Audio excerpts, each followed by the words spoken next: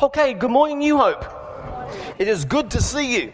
Okay, if you've got your outline, I'd like you to take it out because we're going to look at the question that you are going to face. You're going to face it at work, you're going to face it in your own family, and it's this.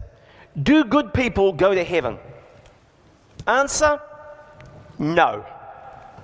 Good people do not go to heaven.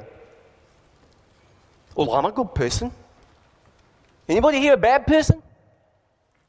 No? Okay. I want to unpack that because you're going to hear that argument in your work and with your friends and around the conversations around your home. I want to look at one of the most popular theories that you're going to hear promulgated, an assumption about heaven.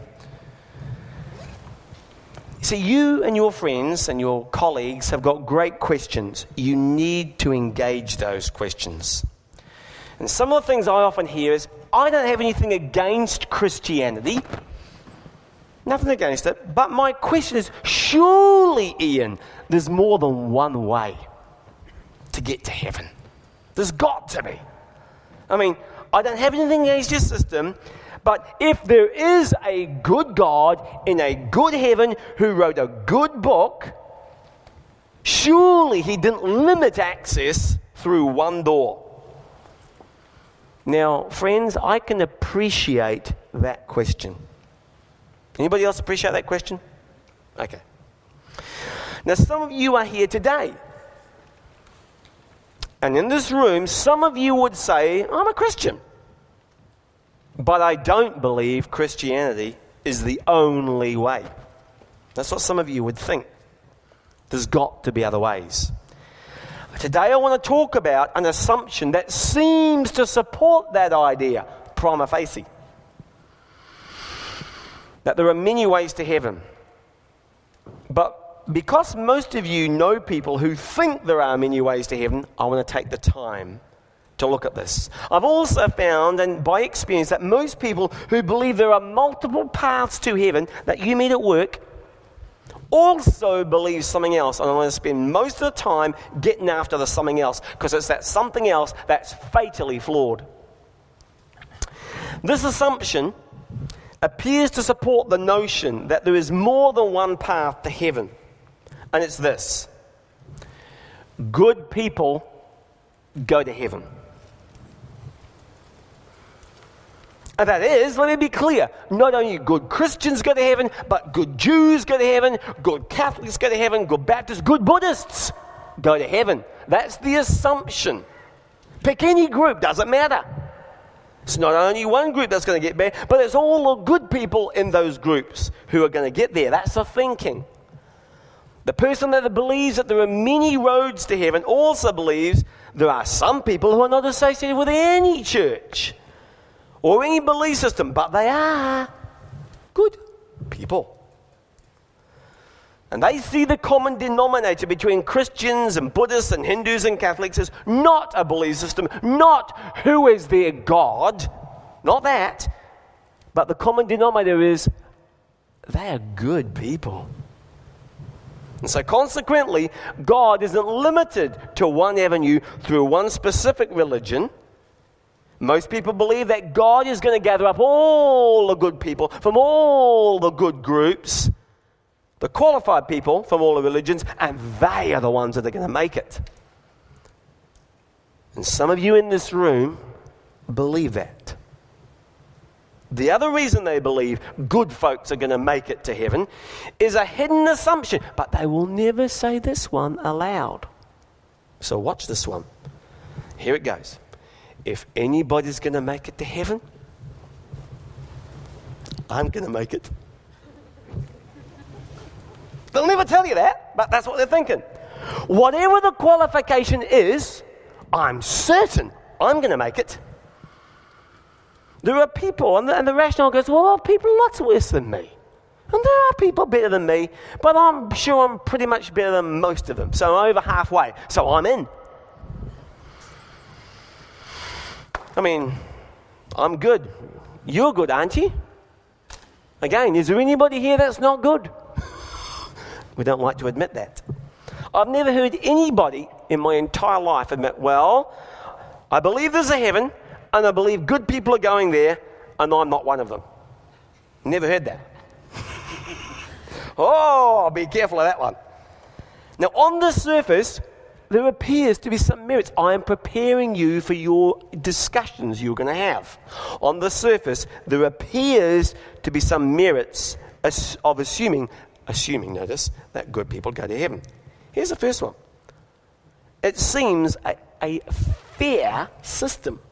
I haven't written that in, I don't think, so you may want to write that down the side. These are some of the assumptions that people drink the Kool-Aid. In a civil society, good things happen to good people and bad things happen to good people, right? Fine. Second advantage of this thinking is I make the cut. That's an implied assumption. You're a good person, so there's got to be a good system because I'm in. I'm on the winning team. The third assumption is it motivates you to be good, whatever good is.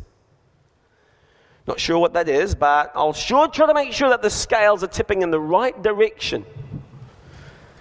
And the implied theory is, listen carefully, how you live your life on this side of the grave determines what happens to you on the other side. Ooh, the somastic in that one. And number 4, it's very consistent to an idea of a good God. Makes sense that if there is a good God in a good heaven who's written a good book, it should be filled with good people. That's quite reasonable. So on the surface, it seems reasonable. But very few people have thought more than skin deep on this subject. I want to try and convince you today and help you convince others that you're going to talk to that there are major problems, insurmountable problems with that thinking. Good people go to heaven. Because chances are some of you or people that you know believe that. And I want to get you this morning, I'm going to address your head this morning. God forbid a church addresses your intellect. Imagine that thinking in church. Perish the thought. And challenge you to go back into your Bibles. Again, perish the thought that you would go and dig deep on this. This is a very important subject. I want to get you to think today about the often unchallenged view of our culture, which is prevalent, and the problems associated with the view that good people go to heaven. First problem off the get-go. There is no clear standard of good and bad which we can check our progress. Now, this is a big deal. Because if good people go to heaven, then what do you need to know? What is good? How do you define that? Where exactly is that definition? Right? We need to know what it means to be good. We need to know how good is good enough. I mean, is there a scale? And whoever God is up there, whoever he or it or she is, whatever it may be, then that God who made this system up should probably let us know what that standard is, right? So we can meet it. Now, if that's the way it works, if it is, and my eternity hinges on this, it ought to be clear to me and you what is good and how good is good enough. Truth is, we don't have that information. We don't have that information. Now, in many places, about now, somebody's itching to whip out their Bible. Itching to whip it out. Well, I can tell you, Pastor Ian, how good I have to be. You see, because the Bible says I need to love the Lord my God with all my heart, my soul, and all my strength, and all my might. And I'm trying to live by the good book. That's what I'm trying to do. And some people think, well, this is a good book from a good God, tell me how to get to a good heaven, and I'm trying to do everything I can that's in there to live by it. So I'll be good enough. Now listen carefully. If that is your goal, you will never, ever be that good. And neither will I. If we get into heaven by doing all the good things spoken of in the Bible, then none of us are going to get to heaven. Now, you in this room some of you may have a high respect for the Bible. Now, you may be or not so sure whether you believe all of it, but you still got a high respect for the Bible. Because you'd say, yeah, I'll give you that. There's a lot of good things in the Bible. So you're kind of shooting for it, but then you kind of qualify yourself. Yeah, but, I'm not perfect. But I'm doing a reasonably good job at keeping the 10 Commandments, or whatever. As if we have to qualify it by, I'm not perfect, just in case anybody's unsure about that. Now, here is the problem. I'm getting to some of the verses now, of using the Bible. Here it comes. First verse, Romans 3:23. All have sinned and fallen short of the glory of God. How many? Let's get that in a minute. All. Let me put it in colloquial English. That means everybody tried, nobody made it. Do you get that? Get it? Good. Everybody tried, nobody made it. That's what the Bible says, so be careful of whipping out the Bible. How about the next verse? There is no one righteous. That means nobody has a right standing before God. How many people have got a right standing before God? No one. How many people are sinless? No one. Not even one. The Bible says. There it is there. Romans 3:10. So the Bible says there are no good people. We've all blown it. But you say, but it tells me what to do to be good. Now, sure, the Bible has some good things to say. And at the end of the day, when you have done all you can do and you have failed, the Bible itself says nobody is really good. There aren't any good people. See the flaw in the argument for start? I'm not saying that you think that's true. I'm just saying that's what the Bible says is true. No one, not one. Let's carry on. Next verse. All have turned aside, and together they have become worthless. No one does good, not even one. That's 3:12. Now, whatever does not include seeking of God's purposes ends up being worthless. Let me say that one more time. Anything in your life and my life that does not include seeking God's purposes will end up as wood, hay, and stubble, or worthless. Because it's only His purposes that'll last. Look at this next one. Therefore, no one will be declared righteous. Whoa! In His or God's sight by observing the law. Whoa! Hold on. So I'm not going to have a right standing by observing the law. That is, when you die, according to the Bible, God is not going to look at you or anybody and say, you did such a doggone job at keeping that law, you're in. He ain't going to say that. No one did that. Look at the rest of the verse. Rather, through the law, we become conscious of sin. Another version says, I think the NASB says, the law is a schoolmaster which brought us to Christ. Been taken to the headmaster's office. Straight to the headmaster. Because I can't do it. I'm in trouble. The law shows me what I'm missing. So the Bible teaches that the reason that God gave the law wasn't to give you something to keep so you could go to heaven. The Bible says the reason God gave the law to you and I was so you can go, whoa, I'm really bad. I can't do this by myself. Hello? That's why the law is important. Now, because many of you were raised in church, you had kind of this impression, well, the Bible is a good book. And God is a good God, and He lives in a good heaven, and He wrote a good book. And I'm just going to do my best, and basically the Bible says that when God is going to say, hey, you've done a reasonably good job, you're over 51%, you're in. The scales tip to the good side rather than the bad side, you get in. Now, I just briefly, I wish I had some more time this morning, but I just briefly want to take the very basic 10 Commandments. And I'll pick a couple, because we haven't got time to go through each of them. But let's look at this one. Is anybody here good by this standards? Just the basic 10 Commandments. The first one, how do you measure up against You shall have no other gods before me. Well, question, is God your highest priority at all times? Nope.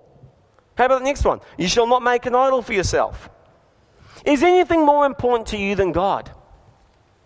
Let's start with your business, or your money, or anything. Anything before God, it's an idol. You're putting it before God. How about this one? Number 4. Let's skip to number 4, guys. Remember the Sabbath day and keep it holy. Do you cease from your labors and set apart time each week to worship and commune with God? How are we going so far? Anybody got a perfect score so far? Okay, well, I won't. There are a lot more than. I mean, there's many. Let's pop to number 6, boys. Jesus said, you shall not murder. You shall not murder. But he said, anybody who hates his brother is a murderer. Number 7, commit adultery. Well, I haven't done that. Really? What have you been looking at on the internet? Ever desired somebody else's wife, cousin, neighbor? We won't dwell there, but get the point. And it's an issue of the heart. It's not what you did necessarily physically, but Jesus got after what you did. How about number 10, last one? You shall not covet. Have you ever longed for a position, power, or property that belonged to somebody else? A car, a house, a boat? Who knows? You know what I'm saying? That's what it says, 10 Commandments. So I just want you to know this. If this is your standard, what you're looking at to find the difference between good and bad, if this is your roadmap that you've been using or assuming, and maybe you know a few verses here and there, but in your mind you've kind of cobbled together some sort of Clayton's theology, your own little formula of what is good, please do not use this as the standard, because there are no good people. The standard is way too high, even on the very, very, very, very basics. So here's what I'm saying.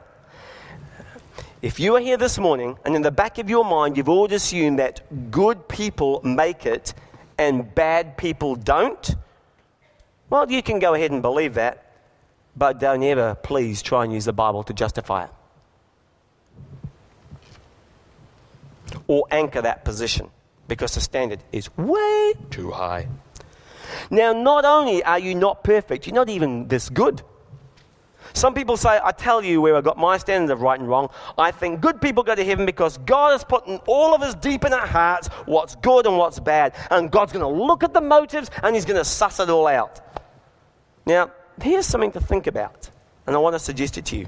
Number 2, there is no innate sense of good and bad. There is no innate sense of good and bad. And that's because major wars have been fought over what 2 different groups thought was right. Now, we could go over here to side A, and side A say, we are right, and they are wrong, and by the way, just to boot, to up the ante a little, and God's on our side. And then you go over to side B, and they'll tell you why they think they're right, and they'll also try and invoke God, why they are right on that side. Both sides would claim they're right, and they're willing to die for it. This is not an idle opinion. This is something they deeply believe. Maybe we think about Nazi Germany for a second. Persecuting the Jews, and they were convinced they were right. I think they were wrong, but who am I? They thought they were right. How do we know? Well, you say, oh, it's obvious. Everybody knows. Well, here's the problem.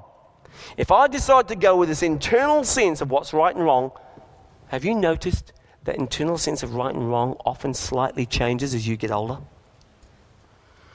There is so much contradiction. There's no consensus. Folks, there's no consensus here, even in this room, let alone between nations or between races.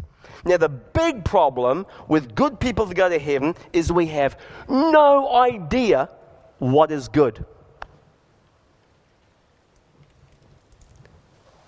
No idea of what is good.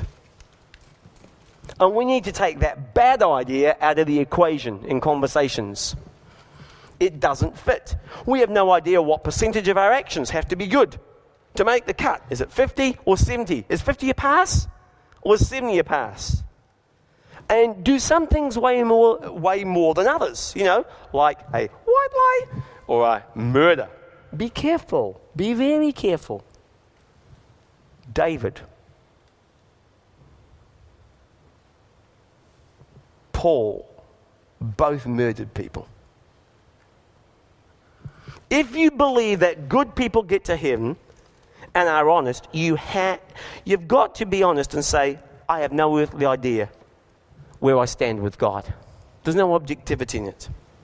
What you've done is you've made up a system in your own minds, and that's what many of your friends and neighbours do. They make up systems in their own mind. And you said, here's what's important to God. Goodness knows how they know that. And here's what's not important. So if I were to say to you, how do you know what's important to God? Well, you'll just say, well, it is. I created in my mind some sort of reality. If it works for me, it works for you. I'm sure it works. The good people go to heaven system is like a teacher who rolls up on the first day, like some of you teachers, at the beginning of the term says, class, at the end of the term, there's going to be a pass or fail test. You are dismissed. Goodbye. Then there's a hand up at the back. And the hand says, you mean you're going to give us a test? You haven't made it clear to us what the curriculum is or what will be in it. And the teacher says, yep, that's it. Goodbye. That's the insanity of good people get to heaven. Or, let's think of it another way. Those of you who love athletics, you line up for a race. Everybody's on the start line. That's clear. And just before the gun's about to go, you say, hey, just wait a minute. How far is this race? How far do we have to run? And by the way, where exactly is the course? And could you just at least point out where the finish line is? And the guy says, we'll tell you when you cross it. Great. So the gun goes off. Kaboom! And everyone just scatters in a mad panic of activity. That's the situation with good people go to heaven. That's the assumption. Because you have no idea what is good. You have no idea where you are in the race. Are you at the front? Are you at the back? In the middle? Are you hopelessly lost? You don't know how much time you've got until somebody says, no more race anymore, the race is off. And you don't know how the good outweighs the bad. You may have some idea that outweighs the bad ideas, but guess what? You made it up. It's just an invention of your imagination. And here's the scary part.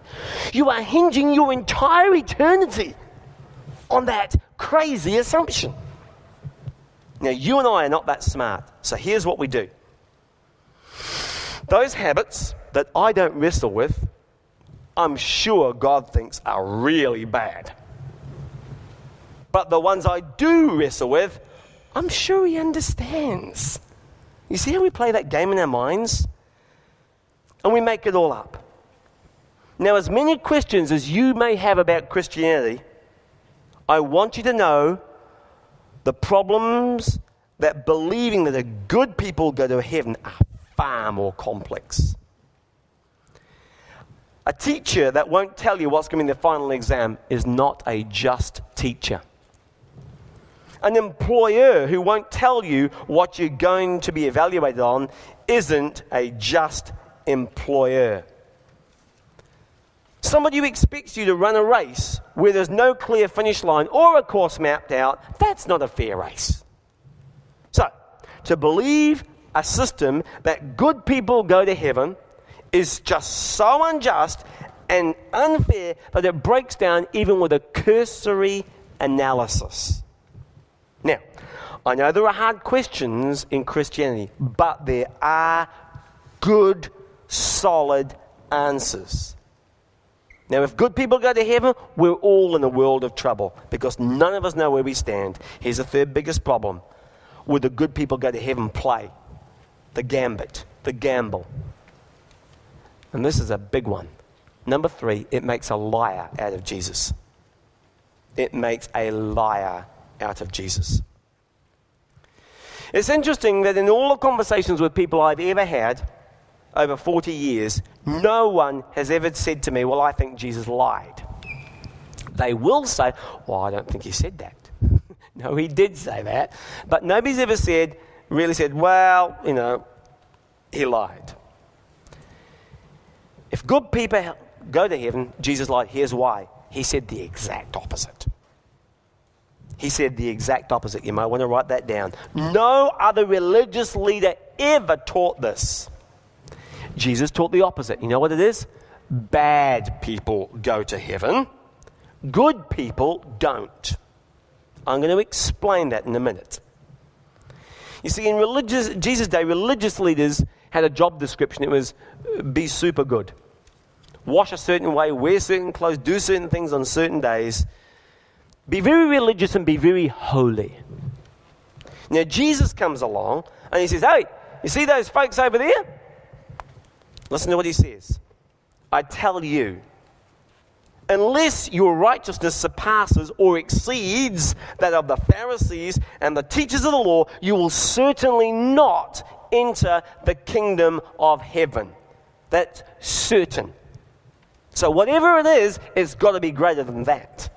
The disciples are stunned. They are shocked. And they go, whoa, if it's insufficient for them for entrance into the kingdom of heaven, common people like us have got no hope. Then Jesus would go up to some unholy person like a tax collector or a prostitute.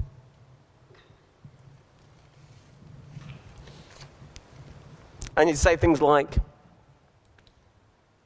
go sin no more, you're forgiven. But Jesus, I haven't been to the temple every week. For months, actually. Forgiven. He taught that the best of the best weren't going to make it, and the worst of the worst could be forgiven. Now, do you know what Jesus taught? He didn't believe that good people went to heaven, and here's the guts of this message. Forgiven people go to heaven. There's a huge difference. Luke 23. If there's anything in you, by the way, that somehow believes the Bible teaches that good people make it, this story ought to put this one to rest, that theory to rest. Luke 23:32. If you've got your Bibles, you might want to open it up. Two others who were criminals. Now, the word used in Greek literally means pirates. Literally pirates, you know. I can see Jack Sparrow there actually at the moment. So out of control, they couldn't even be trusted to be chained and row the Roman galleons. Couldn't even be used as slaves. They were so reprobate. This is the word that's being used here. Not just the basic thieves, the worst of the worst. Now they were led away to be put to death with him. Luke 23:32. And when they came to the place that's called the Skull, they crucified him. And the criminals, one on his right side and one to the left. And Jesus said, Father, look at this, help them to do better. Did he say that? These people had to crucify me. No. He said, Father, forgive them, for they know not what they do. Do we? And they cast lots to divide his garments, and the people stood by, watching. But the rulers scoffed at him, saying, he saved others, let him save himself, if he is the Christ of God. Interesting, same temptation that Satan threw before him in Matthew 4:4. If he is the chosen one. The soldiers also mocked him, coming up and offering him sour wine and saying, if you are the king of the Jews, save yourself. There was also an inscription above him, and this is the king of the Jews. And one of the criminals who was hanged railed at him, saying, are you not the Christ? Save yourself and save us. But the other rebuked him, saying, do not fear, since you are under the same sentence of condemnation. And we indeed justly, for we are receiving the due reward of our deeds. Now this guy recognizes that even in the human court of law, he was being justly punished. He's getting what he deserved. He deserved to die.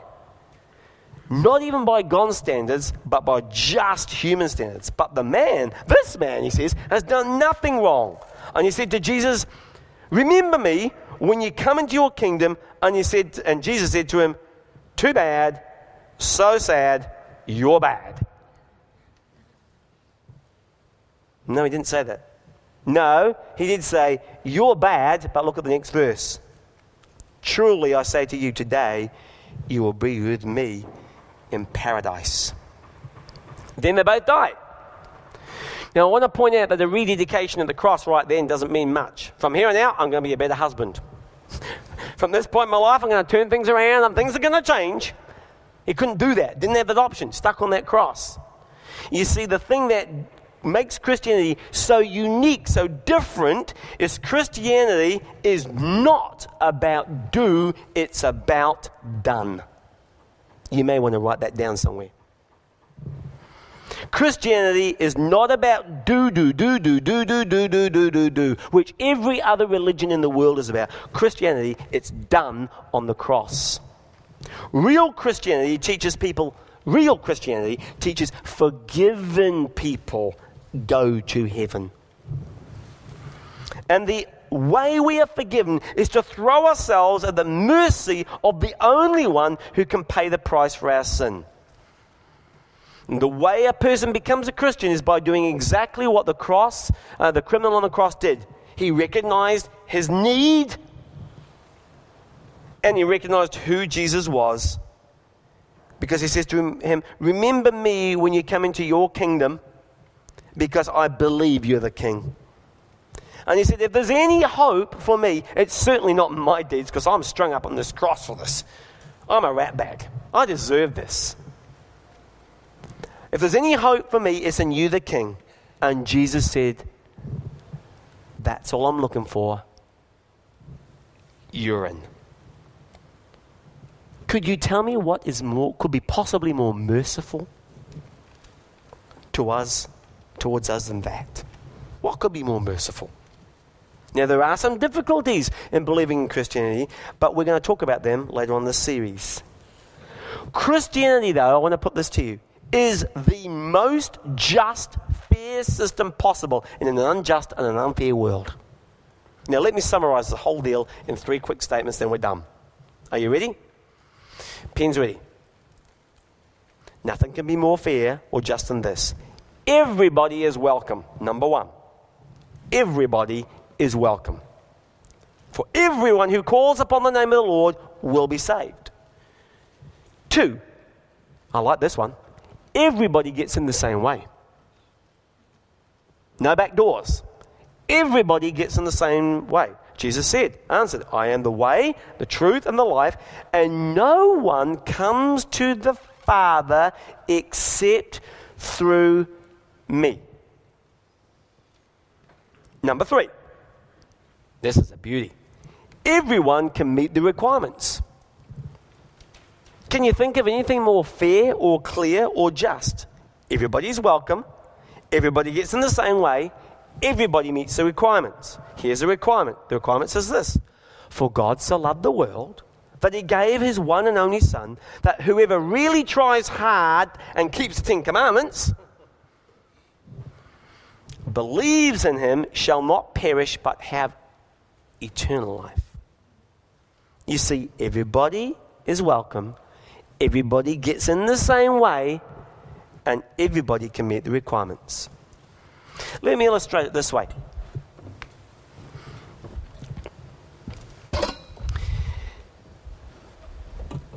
Possibly the best way to say this is this. That stool there that I've been sitting on the whole time, if I say I'm going to trust in that stool, am I trusting in it? No, absolutely not. The reason why is I'm not being supported by that right now. I can say it, I can talk about it, I can describe it, but no, I'm not trusting it. If I say to the stool, I am going to believe in this stool, for the rest of my life, I'm going to tell everybody that stool I'm going to trust in for the rest of my life. Am I actually trusting in that stool right now? Probably not. What about, like some of you today, you're kind of like this. Am I trusting in this stool? Now, if something happens to that stool, I'm going to be all right because I'm going to pull back from that. If something happens to the stool now, I am bearing my whole trust on the stool that's going to support me. Whole trust.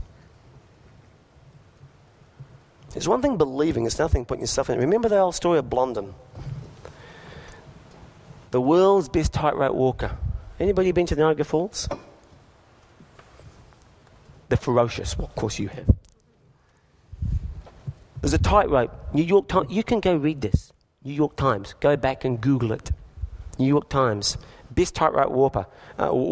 They got USA there, Canada there. The guy gets along there, walks along, sits down in the middle of it, cooks his breakfast, has a poached egg and stuff like that in the middle of this, over the top of Niagara Falls. And this to me was a mind blower. People are saying you're the greatest, taking all his photographs.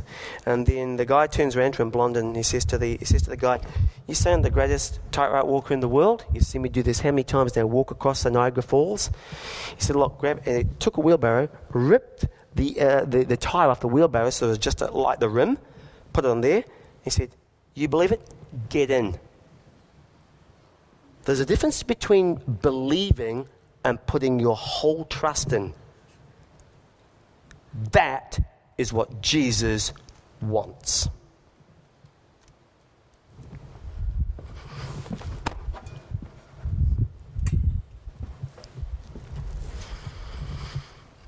As the stool goes, so do I. As the barrow goes, so do I. Becoming a Christian is unique. It's about putting all of our trust in Christ's death on the cross for the payment of our sins. All of it. Not leaning on what I'm going to do too, my good works. No. The whole lot. My good works count for nothing. The Bible actually says they're as filthy rags. The whole lot is going to be put on there. It's not about trusting what I do. It's about trusting and placing my weight on what He's already done. Christianity does not teach that good people go to heaven. Christianity teaches that, help me, forgiven people go to heaven. And forgiveness is found by placing our trust on the one who died on our behalf. The only perfect one who lives. The only one who was worthy to pay the price. Nobody else ever claimed to be a saviour. Nobody else ever claimed to take our sin away. Now, I'm going to ask you a question, and then we're done. Has there ever been a time in your life where you made a conscious decision to quit trusting the weak promises that you've made and all the things that you won't be doing anymore? Where you said, I don't need a second chance, I actually need a saviour. I don't need to try harder, I need a saviour.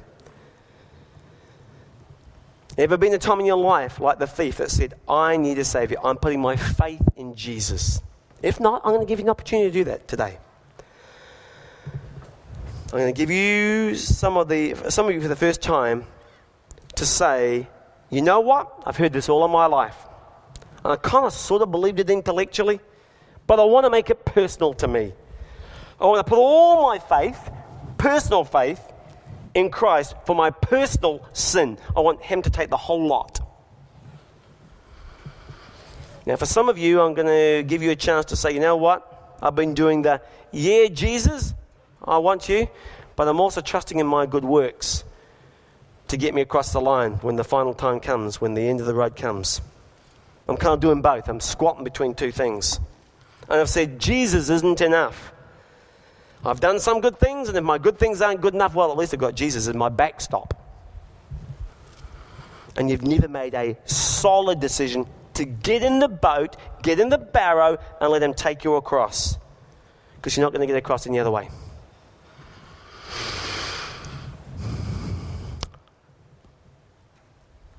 If you've never put all of your faith and all of your hope in Christ at Calvary, I want to give you a chance to do that right where you said, I'm going to pray a prayer as we close now.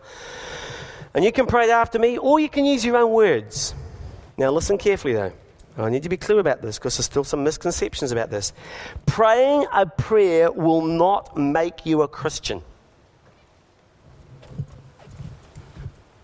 Trusting in Christ will make you a Christian. About being forgiven. Christianity isn't about being good, it's about being forgiven. Would you bow your heads with me and pray? Here's some words that you can use if this is where your heart is at this morning. Just say, Heavenly Father, I need a Saviour. I believe Jesus is that Saviour.